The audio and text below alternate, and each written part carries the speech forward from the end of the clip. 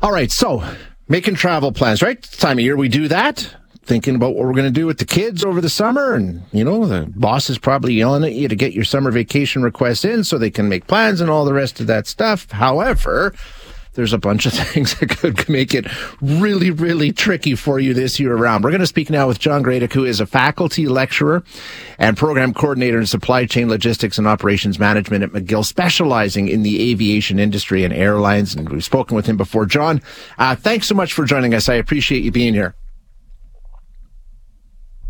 John, are you there? Do we have John? I pressed my... Oh, hang on. Let me see here. John, I'm here. I'm here. Oh, sorry. I got you. Okay. I pushed the wrong button. That's what I did. I apologize.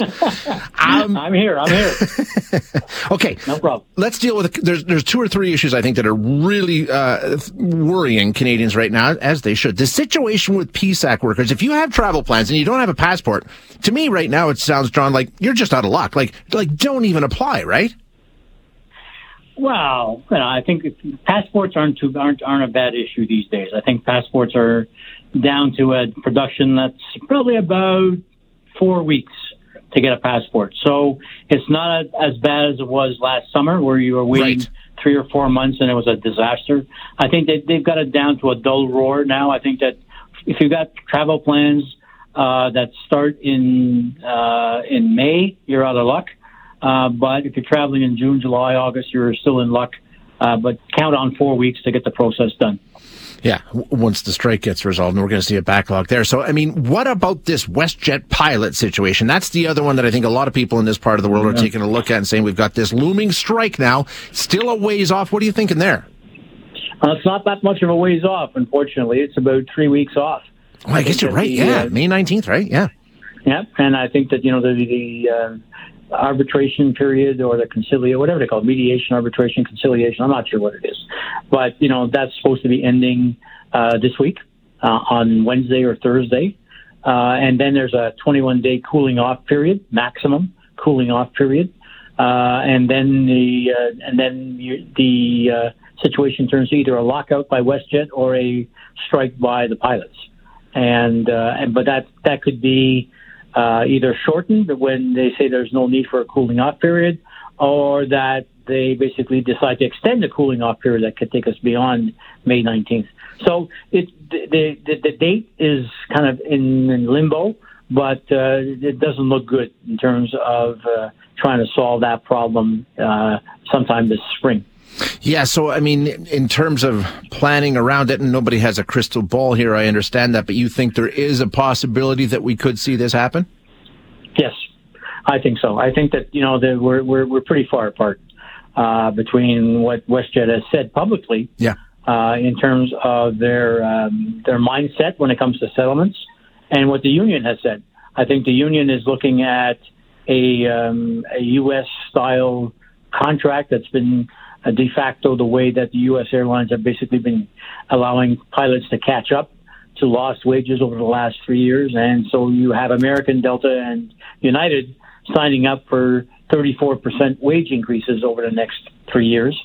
And WestJet is saying, not a chance. That's not going to happen here. But WestJet is also losing a pilot every 18 hours to the U.S. So really? There is and pilot a day. That's what they're losing.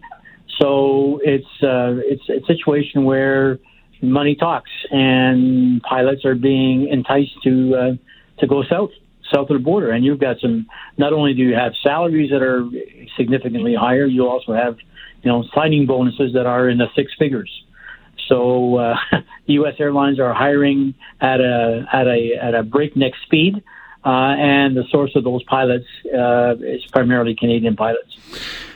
In terms of if this happens and we do see job action by WestJet pilots, as far as a nation and other carriers, we don't have the capacity to absorb that traffic, do we?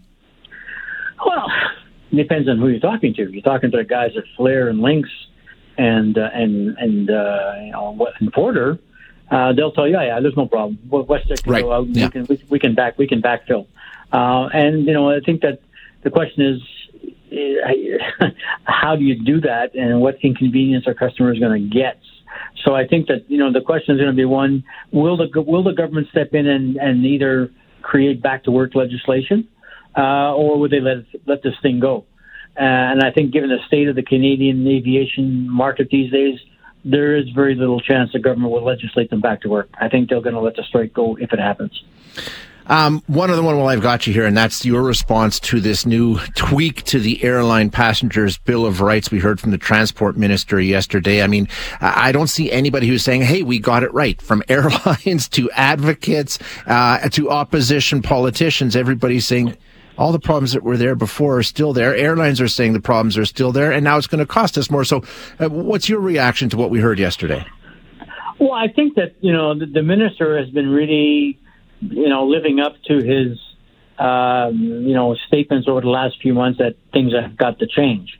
And so he's filed, a bunch of changes in the omnibus bill that was tabled in the House of Commons last Thursday, dealing with changes to the CTA regulations and dealing with increases in terms of fines for carriers that violate some of these regulations.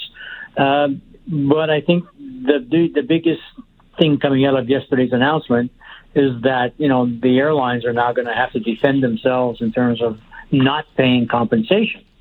That, the airlines will be assumed to be guilty until they can prove themselves innocent of a need to pay compensation. And I think that's the big change that's happened. But, the devil's going to be in the details. I want to see the wording. I want to see the exact change in the regulation before I say, yeah, he's got it right. He's made the right statements, but the question is now, what is it that you're specifically going to look at? You talk about exemptions for not paying compensation, and there's going to be a very, very restrictive list of things that, will exempt the airlines from paying compensation in the case of a delay or cancellation. Well, I sure would like to have a look at that list of exemptions, and I'll reserve my comments until I see that list. Yeah, until you're absolutely right. Until we get the details on exactly what that list looks like, we don't know exactly how much tighter things have gotten. Okay, last one. Are you traveling? Are you making plans, John? Are you? Yeah. I mean, you're full speed ahead for the summer? I'm out of here in July. So, I'm keeping my fingers crossed. I'm going to probably try to avoid Toronto, but, I'm still going to have to fly out of Montreal. So I'm just keeping my fingers crossed. I might get to the airport a little earlier. I might have to make sure I minimize my checked baggage and I get an air tracker put into my bag. So a lot of the same things we've been doing already anyway.